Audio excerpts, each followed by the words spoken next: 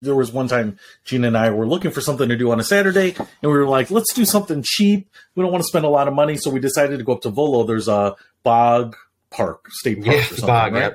Yep. So we went up there. We were going to just walk around, spend a nice, cheap afternoon out. But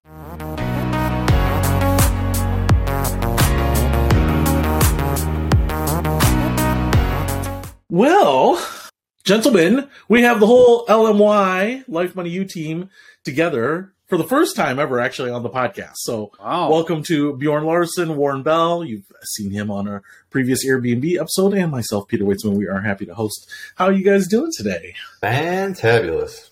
Yeah, doing well. This is super fun to be together. I am honored to get the invite to be on this all together. Yeah, well, I have a first question for you guys.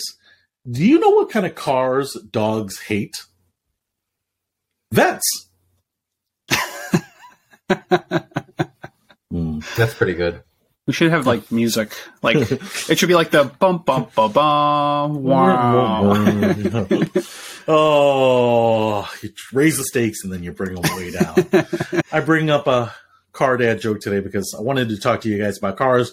We haven't previewed any of this, and I thought it would be a good conversation because the conversations that we've had in the past around cars, I think, have been really interesting. Because I think we have three people here who have three fairly different philosophies on cars. And I wanted to talk about them because I think a lot of people might relate to any one of us, maybe some of us. But I am just kind of curious. Warren, maybe we could start with you. You have had some interesting car stories this last year, and I think they are indicative of how you kind of look at cars overall. Can you just paint the picture of kind of what your car situation is and how much you care about it? You know? Yeah, let's start with a 2006 Toyota Sienna, automatic sliding door. And I was driving that. It broke for a little bit. So then I was driving a 2004 Buick. And now the van was fixed. So I'm back on the Sienna. Back to the Sienna. And I feel like a little bit like you just endure cars. You don't really seek them out. In fact, you kind of thought about going carless at one point too, right?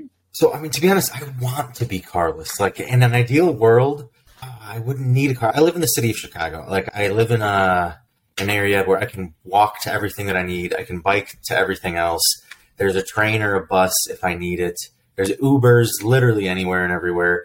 The only thing I need a car for is to visit my parents because they live in the suburbs. And then I tend to take a lot of camping trips and road trips. And renting a car, even for a weekend, can cost, a lot of money. And it's just, for a camp trip, it's crazy to spend $500 just to rent a car, just so you can go camping. But, yeah.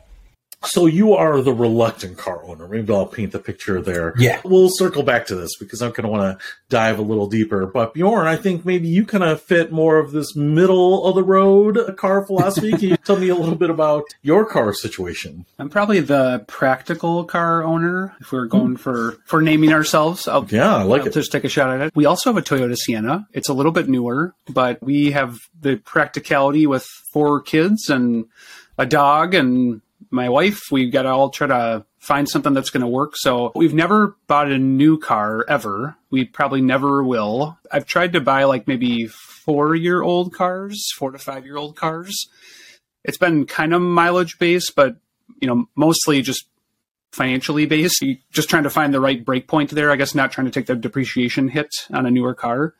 And we also have a Toyota RAV4, which when we bought the van, we were actually going to sell the RAV because we were going to get a little bit more for that and just buy like a, Honda Accord or, Honda Civic, something that was just great gas mileage for work driving. But we decided that it might make sense to have another car that had a few more seats. And I think at that time we had 3 kids. So I'm glad we made that decision because now with 4 kids, I can't take everyone in the RAV yet, but I can take half the family. And so it's served us very well. And in our climate in Minnesota, the RAV actually has 4-wheel drive, which is nice. So I've got some kind of options of getting around if it's not very good weather versus the van is not as good. So, but that's a 2010 Toyota RAV4. I think we bought that maybe in 2013 or 14. So I kind of just always followed that path of 4-year-old cars. I didn't know if I would ever be a minivan owner, but I have to say I really like it. It's extremely practical for our family and saves us a lot of dinging other car doors next to us with the sliding doors. So I highly recommend the stow and go seating, which the Siennas have, because you can fold the back seat into the car. The other two seats fold up against the front seats, and you can fit a full queen bed in the back of your car. So I actually even took a road trip out west during the pandemic and lived in my van for a little bit. So again, I agree with Bjorn. Couldn't recommend vans enough. Down by the river. Hashtag van life. So we've got the reluctant car owner in Warren. We've got the practical car owner in Bjorn. And I would say if I had to grab a headline, maybe I should start with this. Is I grew up in Detroit, the Motor City. You know, when I was really, really young, it was only overlapped a few years before my father went into financial services, but he actually worked for Chrysler for a few years. So we had like company cars. Actually, the whole Detroit scene is kind of weird because 25% of Detroit works for an automaker. If you are related or friends or family of someone who works at an automaker, you get like these really good discounts on cars and leases and all sorts of stuff. So new cars abounding is common in Detroit. And the car culture is very strong in Detroit. So a lot of guys are into Old American Muscle and hot rods. And I used to go down to Woodward and watch them. And, you know, even my uncle had this old car. I was always hounding him to let me help him work on his car. I loved working on cars. When I got my first car, I pulled in the garage. Instead of driving it, I just took it apart. When I moved to Chicago, finding a place that had a garage was kind of like the only thing on my checklist so that I could have cars. I have spent a decent portion of my pastime on cars, and I have owned cars and sold cars, and I probably always have more than I ever should. And so I would probably label myself the enthusiast. So we have the reluctant owner, the practical owner, and the enthusiast here. And that's why I wanted to bring us all together, because I think it's kind of very different how we look at cars, and it can kind of apply the same thing. You know, how you look at TV or vacations or, you know, the home you're buying or anything like this. You know, you can be on different ends of the spectrum. I wanted to throw it back to Bjorn here, first of all. Have you ever thought about going carless? Warren said that he was trying to get out of the cars, and you said, you know, you're kind of the practical owner, and I feel like most practical owners don't ever really think about not having a car. Yeah, I would say it definitely depends on where you live. You know, I think that's a reality, and I guess like your family situation. So we're probably like right on the edge of, do we have to have a couple of cars? I think we would never be able to go carless just because we've got to find a way to get around as a family, but I have very strongly considered going down to one car. And that would be, you know, keeping the van, just getting rid of the Toyota RAV. But I think what's made it easier is that we own the cars. So if I was paying on a loan, it would make it maybe a little bit easier to make that decision. But because we've been able to own them, of course, it makes it a little bit easier to keep it. But with all the upkeep costs and the insurance and just having to deal with that, gas, everything, I know that it would save us a lot of money each year. So I actually have thought about it more than not thinking about it, to be honest, especially because we live in the city. But as we have played it out and thought through like a normal week, even though I'm mostly working from home, there's still enough times where we actually need both cars. It would be very inconvenient, I guess. I mean, I think we can make it work, but it's just that time cost right now in life that plays a big role in keeping them. So what I think has been good is that the Toyota RAV actually has the most miles on it, but I'm driving it so infrequently that I think I'm putting less than 5,000 miles on it a year. So maybe even less than 4,000 miles a year on it. So there's the upkeep costs for sure, but there's not as many because I'm not driving it as often. And so my total cost just will not be that high if I kind of keep going at that rate, and it'll last a really long time because I think I have like maybe 115,000 miles on it.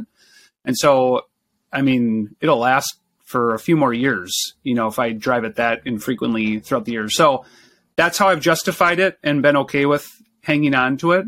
I have thought about it pretty strongly at times and just wondered like, man, maybe it would be worth it for us to get rid of that one and just try to figure it out or Uber around. I know, Warren, you've done that. And so I don't know, I could be persuaded. So, but the persuasion stops at not being carless, just having fewer cars, right? Maybe having a minimal number of cars. Warren, what do you think about that? Do you think someone could be persuaded to be carless? Because Bjorn has kids, I can see why it'd be really difficult. Just because, especially, I remember my dad was basically just my chaperone, my sister and my chaperone for, all of middle school and high school for like 7 years. That's all he did was just drive. He would like drop one of us off, pick the other one up, drop that one off, then go pick the other one up. So for kids, I think it's really difficult. But like you said, you're from the Motor City. You know how Americans are. Like they need their car. Like Americans are terrified to walk more than like a few blocks. I have good friends that live in the city of Chicago, and they won't walk 4 blocks. They'll call an Uber. So, people are funny about it. You can walk 4 blocks? I kind of feel like that's breaking the law or something. It's only like half a mile. Yeah. The American law. You kind of have to undo some of that thinking, right? Cars are so ingrained, I think, in the American culture. America's a big country. So, I think one of the things that we have had is the luxury of space, where a lot of countries have a much more urban environment where public transportation is more heavily invested in and whatnot. Now, I think there are a lot of financial people that talk about not owning cars, right? It's like a better financial decision. Take the Uber. It may be painful to pay $20 or $30 or $100 for an Uber, but it's less than the cost of cars. Do you buy that? Do you think there's some validity to that? Bjorn, as you think about, hey, maybe if we went down to one car and I just actually paid out of pocket for transportation, and Warren, you have been without cars sometimes, or sometimes you're right on that bubble of thinking like, oh, should I just get rid of this and get rid of the recurring expenses of maintaining this guy or parking it or gas or whatever? What are the considerations that stop you from going totally carless and, using services, but instead keeping your... Yeah, I can jump in here. I do think that it would be worth pricing it out, because I do think as I travel, I always do an Uber. I never rent a car. So some people, they don't use Uber very much. I use it pretty often, and I live in a city where they're readily available. So I do think that it would be not too bad to get around that way here. And you're kind of making me want to price it out, to be honest, because I'm thinking about, okay, how much do I spend in gas and yada, yada, yada. As Warren said, with kids, there's the fact of just getting them around. But then I'm thinking too of having a family with 4 kids. Flying is really expensive for us. It is super expensive. So if we want to travel, the van also opens up the door, I guess, for the road trip. Now, we could rent a van. I think that's a possibility. I've never really thought of that before. I don't know. You think it'd be kind of too expensive? It'd be interesting to price it out, because I think, we have we're Costco members, and I've gotten really great deals through them. So it would just be kind of interesting to think through it. I also just think too, I don't know, just from a safety side, I guess, of me, as a dad, just thinking being able to get my kids to medical care if they need it. Or I suppose you could always get help getting somewhere, but just to be able to get somewhere quickly if you needed to, that is just another factor that I think about. So I'm not quite there going completely carless. I definitely should price out probably the other car, because it just sits there and loses value. What if we took a van and we turned it into a medical care provider, and it would come to you, as a business? The Life Money You, I like it. That's the new business we're going to get into here. Well, I think that's definitely a possibility. And Warren, you probably have thought about this more than the rest of us, right? In terms of what you would have to budget on a regular basis to get around to the places that you would want if you weren't with car. I just did some mental math in my head. For an old van that's paid off, that needs relatively little maintenance, I bet it averages between $400 to $500 a month. So, that's a lot of Ubers. A lot of Ubers. How'd you get to that $400 to $500? What are you including in that? Yeah, so I drive very, very little, but the van's old, so it gets terrible mileage. So I still pay minimum $250 a month in gas. Pay about $100 a month in insurance. That's $350. And then I averaged out $50 to $150 for maintenance, including oil, etc. Okay. So that's your obligation to your current car, not necessarily what you would spend on Uber, right? Wow. So even though the car is paid off, which I think all of us here are paid off on our cars, right? None of us are financing it, so we don't have that piece in the calculation. Some people will have a $500 or $600 a month payment in their calculation, but I think all of us buy our cars in cash, so that's not the issue. But just the cost of ownership, like you're talking about, $400 or $500 a month is a lot, right? Yeah. And the reason that I gave that 50 to 150 like range of like maintenance and extra is because some months I do drive a little extra, and so that's an extra 50 bucks of gas. Yep. Some months I have to get the tires changed, so that's the $500 expense you got to like amortize over the year.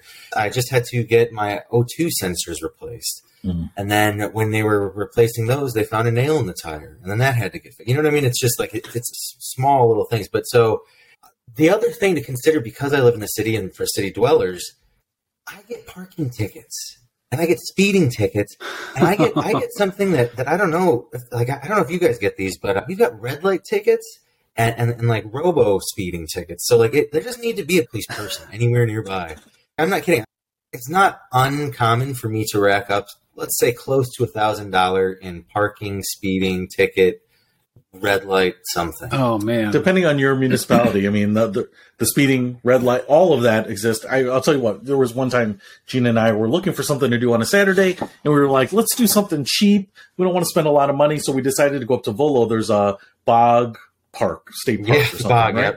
Yep. So we went up there. We were going to just walk around, spend a nice, cheap afternoon out. But I think Lakemore, which has a T intersection up there, has a red light camera. Now, the issue is you have to come to a complete stop before you make the turn. The turn is legal, but somehow I came to 2 or 3 miles per hour as I made the turn because there was no one there. We're talking about an hour north of where I live. And boom. In the mail, a week later, I get a $120 ticket. So there, our cheap day out ended up being, offset with a brutal red light camera ticket. So I feel your pain on that.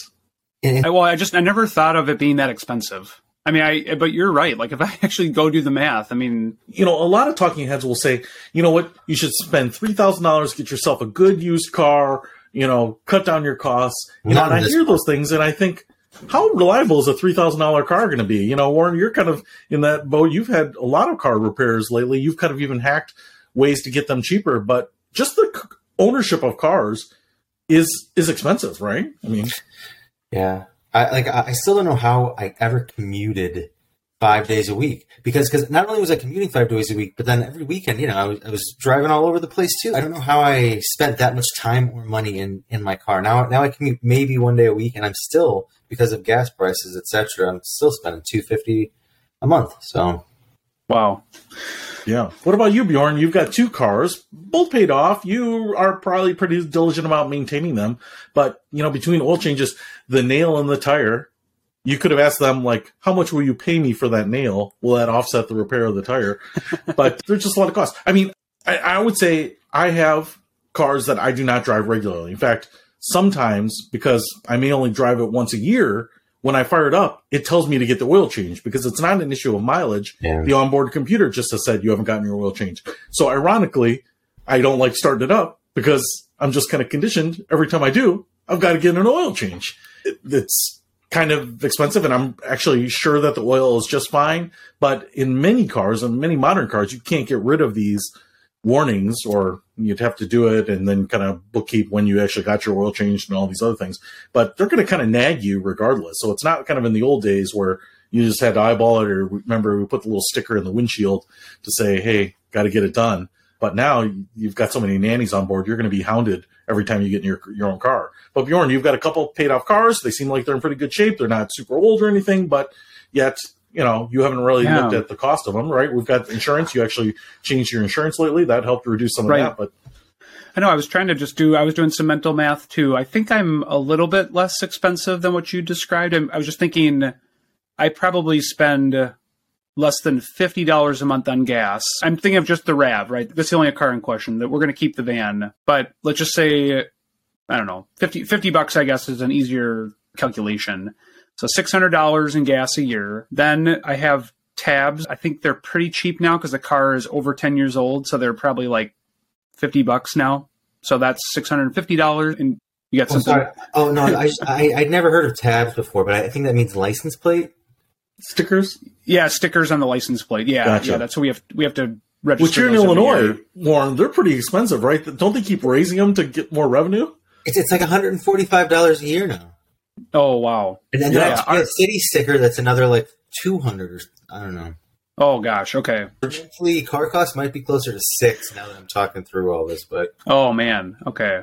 Well, so if I put in the tabs and then like I put in the half of the insurance, which again is probably lower because the value of the car is lower, so I'm probably a little closer to like $1,000 a year. But then I would say then if there's a year where there's a big maintenance cost, like if I have to do tires, which is probably every other year, or like a big fix, that's another at least $500. But let's just round it up to $750. So I'm probably between $1,500 and $2,000 a year. So it's a little bit harder because that's still not nothing. That's a nice chunk of money just to kind of burn away essentially. And as you keep the car, the value just going down. So I didn't even factor in the depreciation cost, but I have to do that actually. So that's probably another $2,000 a year if you're thinking the depreciation of the vehicle coming down too. So yeah, I mean, a couple $100 a month, could use that somewhere else. So and brakes, oil, tires, I mean, are all things you're going to have to change on all cars. Even windshield wiper blades, I realized. I replaced them recently on a car, and it was like $22 per blade because they had to have the special hook and all that stuff. And I was just thinking, man, imagine you were just winging it, right? I mean, even if you just had an old car, the wiper blades are probably going to go out. You might have a leak. You might have a hose that needs to be replaced. All of these things. And I kind of wonder if someone were coming to you today and saying, hey, I'm thinking about buying a car, I just need transportation. What would you guide them on? Would you try to talk them out of it? Would you say, hey, think about these costs, go Uber? Or would you say, hey, it's worth getting us a cheap car, having transportation at your discretion or whenever you need it? How would you counsel people on the idea of owning a car? Ooh, it'd be really specific to their individual situation, obviously. But in general, I would say don't do it. It's a money pit. Like if you could get like not a free car, but if you have a family member that could give you a car for free or for very low price for less than what its actual value is, I would say maybe consider that. But if you don't 100,000% need the car, I would say duck and run. Like you don't need it. I would say I'd want to kind of just tease out their use cases for it. So how often do you go to work?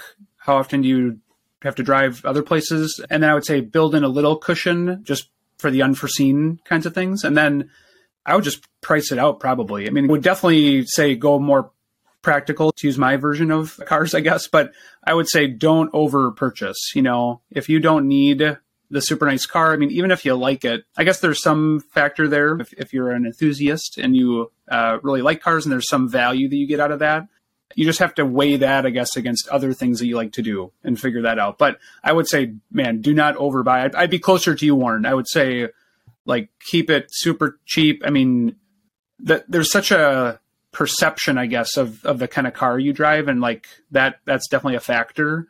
But the reality now is that you can get around even on like a pretty old junky car by most people's standards, and it can just kind of get the job done. Because to me, that is what a car should do. It needs to either get the job done, or if you don't have a job for it, then don't have it.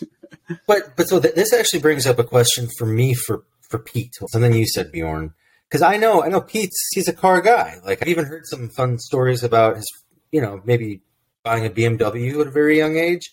Pete, Bjorn said like this is my second car. Something about like what you actually need from a car. At what point does something become a need, and when is it a want for a car? Because I mean, you know what I mean? Like is power windows and power locks, like, is that a need nowadays? Is a rear view camera a need, or I don't know. I want to hear your thoughts, because I know that Pete, you kind of need the nicer things on cars sometimes. Oh yeah. Well, I've had cars that haven't had them and rear view cameras, and the funny thing about it is none of those car features are really what I care about in cars. What I like about cars, to me, is, one, I would say initially, when I first got into cars, it was about the freedom. It wasn't a social media world. It wasn't an internet world. To me, when I was growing up and I was a kid, the people that had cars had the ability to go to the parties or just cruise places or go out to the lake, right? And so, luckily I had some friends that had cars. And so when you're in that group, you had that freedom too. You could go places, right? Now it's not quite the same thing, because now I even have a niece who is 21 years old. She's never even had a learner permit. She's never driven a car because she's just always had, her parents' Uber account and, got picked up when she needed to, or friends that drove, and she never wanted it. It's just a thing where I'm like, oh, didn't you ever want a driver's license? She never wanted it. For me, getting a driver's license and my first car meant freedom. To me, what I really wanted was a car that met like my needs for entertainment, a car that was really comfortable, that would take me to a show downtown, or was drop top. It was really fun, and I could take it out west on open roads and just feel the wind in my hair. Maybe like how some guys are into motorcycles, those types of things. Or, one of my first cars was a Jeep Wrangler, and I just loved being able to go off-road and, throw in some camping equipment and not have to worry about whether I parked on dirt that was going to be mud when I came back because we were able to get out, or snow, or any of those things. And so it's not necessarily about any one thing. And like I said, didn't care about cameras, didn't care about leather seats. I mean, sometimes you're looking for that. If you're looking for a really nice, comfortable experience, I think you expect all of those little features. But for me, it was like, what did I want out of life that a car could deliver, a virtual reality headset could not, right? And kind of like you, Warren, I mean, a van with a queen mattress in the back could have delivered on that. I've actually thought about that, right? Like, a Sprinter van or something like that. Just road trip it everywhere instead of flying. See America. Stop wherever you want. Try out those restaurants with the pies in the window, or whatever. To me, it's about the experience that a car gets you, not necessarily like collecting something that no one's going to see. So that's why I'm an enthusiast about cars, because to me, you can get cars with very specific purposes. Now, you can get cars that are very general, too. And I drive a Buick to work. That's my daily driver. And it's kind of good at most things. It's not great at anything. It's not super fast. It's not super comfortable. It's reasonably quiet, reasonably fuel. It just kind of checks. But it's never something I'd be like, today I want to get in that Buick and just hit the open road, So I think that's where I come at it from, that to me, it's a little bit the equating it to freedom to do something at a moment's notice. And depending on, like you said, where you live, that could be a lot different. Would I counsel people on doing that? I don't think so, because cars, like you said, are very expensive. I think some more modern cars can be a little less expensive. Maybe they don't require the maintenance and whatnot that a gas car does, but the price point is much higher. I've heard some people talking about like how they bought an electric car so they didn't have to pay the gas bill, but that electric car was twice as much as the old car. So sometimes I think the math is a little crazy in people's head. But I mean, do you ever see yourself, regardless of where you might live, eventually being completely carless? I mean, do you think we're going in that trend? I think that like in the cities and urban areas, yeah, like you're seeing more and more pedestrian zones, more and more investment in public transportation. Here in Chicago, there's a lot of, there's supposedly going to be a lot more investment in bike lanes. So, I think that they're trying to move to more sustainable transportation, I guess you could say. Even just models. I kind of see Zipcar being more of the future. Like, rather than everyone owning a car, at like much more people utilizing like a Zipcar type service. And can you explain that? That's kind of like a monthly subscription, right, to a car? To be honest, I'm not even 100% sure. I think there is both business models. I think there's some that kind of work like you're describing, kind of like Netflix of cars, I guess you could say, or like an Airbnb. You pay for a service and then you can use any of the cars in that. But there's also just services where just with an app you can just reserve a car down the street and go get it. There's ones that companies do, and there's ones that individuals just kind of lend their car or rent their car out in the gig economy. Yeah, like Turo is one where people rent their cars out. It's kind of, sort of like any other rental place, but it's a personal vehicle. And then at least when I was in my MBA, I was just remembering I used to do the car to go. So I used to bus to work, and then I would bus from St. Paul to Minneapolis, and then I would go to class, and then I would do car to go. And it was on your phone. You just put it up to the door, it unlocked it, and then you just paid for your use. So however far you went, based on miles, whatever it was, and then you could park it in certain locations, and I would just walk home, and it wasn't that far. And there was these little smart cars. So I was driving home in this, teeny little smart car, and it wasn't very good in the snow, but it got the job done, and it was pretty inexpensive. So I mean, I think macroeconomically, I wouldn't be surprised if we're heading in that direction. Because, I mean, we know that almost all manufacturers are almost exclusively going to electric cars, or at least starting to go that direction. And then, like you said, Warren, we're in Minneapolis, same thing. It's like public transportation, buses, Uber, sort of the sharing economy, the gig economy seems to be going in that direction. So I do think in a urban center, you definitely can get by without it. I think you got to kind of price it out and figure that out. But I do think we still have enough of like rural and suburbia where that isn't practical right now. But I wouldn't be surprised if someday it did become more practical. I don't know what it will take. I don't know. I just could see it sort of heading that direction, or a change in the normal vehicle being like an electric vehicle or some other type of vehicle we don't know about yet coming. Well, I think we're really close to the sci-fi age. I think like less than a decade away of AI driving, where your Uber no longer needs a driver. And I think that's going to lower the cost of rideshare technology like Uber's. And I think it might even make it more accessible to rural regions, because they can send you your Uber with a robot driver that doesn't take up a passenger or doesn't take up driver's seats. You can still fit 5 people in the car and yada, yada, yada. I was just thinking as you're saying that, and you guys are like getting me like trying to do the mental accounting right now of like, should I keep my RAV or sell it? I mean, I'm really thinking about it, but thinking, wow, if you get closer to that age of the world, if you will, man, that the value of that car could just sort of dramatically change one way or the other, I guess. You know, in some ways you could say it's got no value because everyone's going to be using the cheaper form of transportation, or you could say it has immense value because it's so rare that the people that really want it will pay more. I'm not sure which direction, but if it goes on the lesser value, it's maybe good to start, you know, thinking about that to some level. So I think it's not going to be an overnight thing for sure. I mean, but it's interesting how much technology has emerged in this space. And I wonder how far back, Warren, you could even reasonably say, I don't need a car. You know what I mean? Like, it probably isn't that many years ago where you would say like, oh no, I have to have a car to be able to get around. I mean, I hate to say it, but I mean, most of human existence has not relied on any car at all. In most cities, it's the norm not to have a car. I'm kind of the exception. Like the Midwest is a little more reliant on cars, but in a place like New York City, it's the norm not to have a car. It would be the rarity to have a car. Something I was going to also say, I heard you bring up the car, your RAV4 again. Why would you sell it? It's only $2,000 a year. Like, if you can get away with a car for $2,000 a year, I think you got to take it and run. I mean, that's a steal. To me, it's just, you're not going to find that anywhere. Yeah, to me, it's just a question of, would it be better to try to get the value out of it now versus waiting, you know, like on the depreciation, assuming that we only need one car. Well, but when you say waiting, like, so do you mean you're going to try to get value by selling it later? Wouldn't the value be that you have convenience and time now? Isn't that the actual value? It is, but I think eventually, if we were going to kind of go with 2 cars, that will maybe be the first one that we'll sell over the van. So I guess I'm thinking eventually I would have to sell it. And so, you know, if I wait 6 more years to sell it, am I only going to get, you know, $1,000 for it? Whereas if I sold it now, maybe I could get $6,000 for it or something like that. And am I really getting that much convenience out of it? I'm not sure, actually, if I am or not. You made a good point.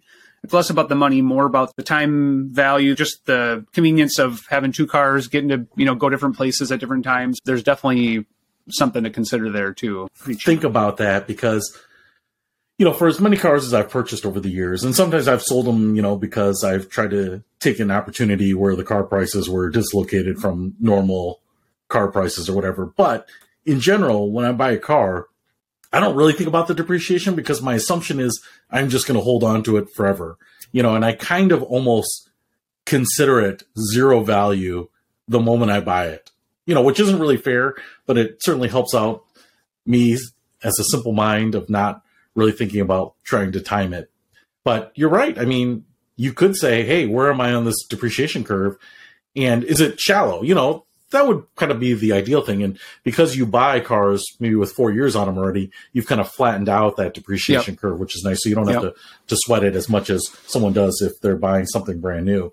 You made an interesting point, though, Bjorn, with the van kind of being your people mover, right? And the RAV4 maybe just being you and you don't drive it that often. Would either of you guys consider having a super small car, like a Scion IQ, like a 3-person car, or a smart car, which is basically 2 people, just something that if you needed to get from here to the suburbs or to the grocery store, it would do that. But in terms of comfort, capacity, it doesn't have that. But maybe it would be really cheap, easy to park, easy to maintain. I drove a 2-door Civic, and it was great. It was great. Nice.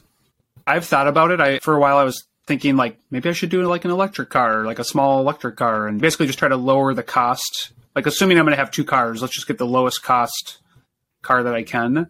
So I'd consider it too. I think what makes it a little harder where I live is just that for 4 months out of the year, although I'm in the city, the roads are pretty good in the winter, but let's just say for 4 months out of the year, you can have some pretty bad road conditions. And so my question would just be, is a teeny little car like that going to be able to make it through even just a small amount of snow? It's probably the exception versus the rule. So roads where we're going, we don't need roads. When you were talking about AI driving cars, Warren, the thing I was thinking about is, when we even get there, it's kind of a little bit like Blu-ray to me. We kind of went so fast from DVD to online streaming. I felt like Blu-ray's life was abbreviated.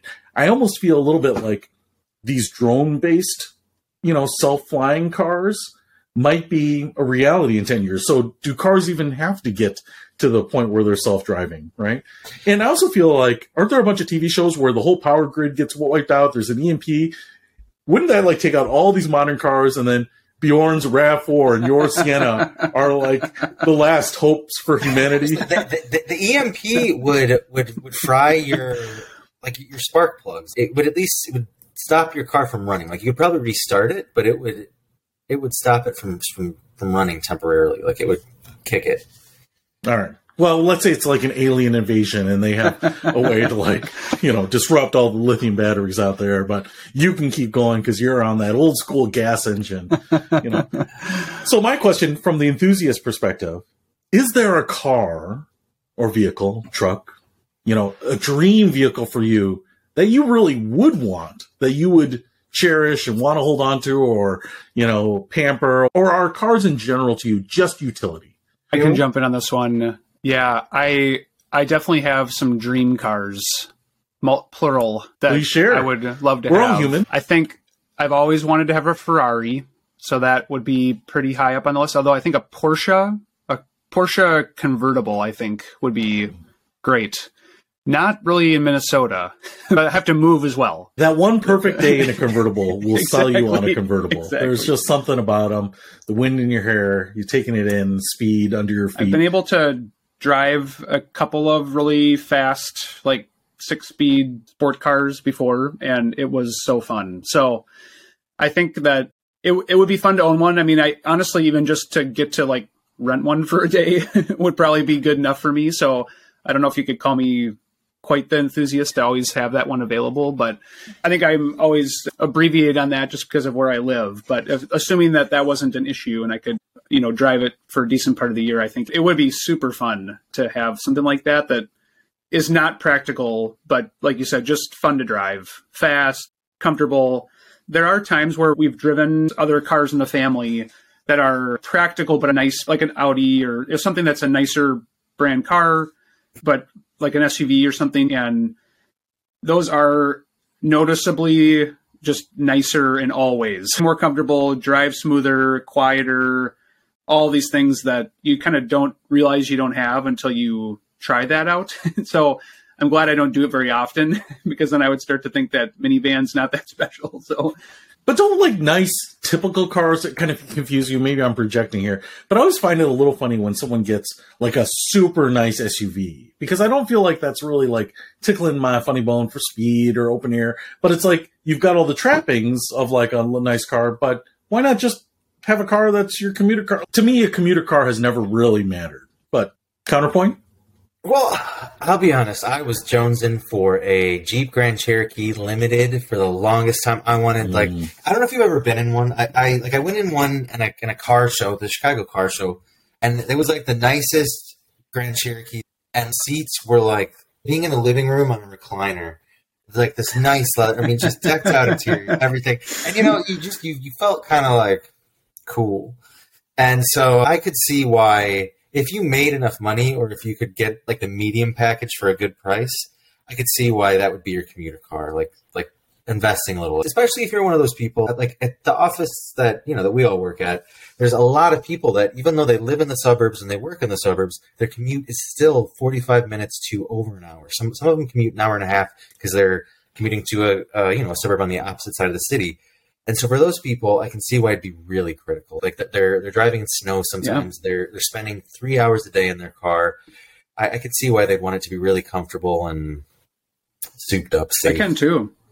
I can totally understand that. If you had a long drive and if you're going to be using it a lot, I could totally see sort of wanting to get a little higher comfort. Wouldn't the self-driving car even be more valuable at that point? Say you just push in a button to get home, get back into that big leather seat, read your favorite book, watch a movie? I don't think the self-driving cars are going to be readily available. I think it's going to be kind of like the Teslas now, like they're a driver assist. I think a lot of people are still going to want to drive, because I've been in one of those Google, like it was an AI Google Uber. It was in Pittsburgh that they were piloting them there. And so, it's an Uber without a driver. And they just are painfully slow and safe and weird. And, you can tell. Because it went the speed limit. We don't all have to just keep cruising and racking up all these tickets, Warren. Well, but even just at the stoplights, it does an acceleration at a fuel efficient acceleration rate. It doesn't quite hit the pedal like you or I might. Gotcha. Well, I drive pretty cautiously. So it sounds like a luxury SUV is your dream car, Warren.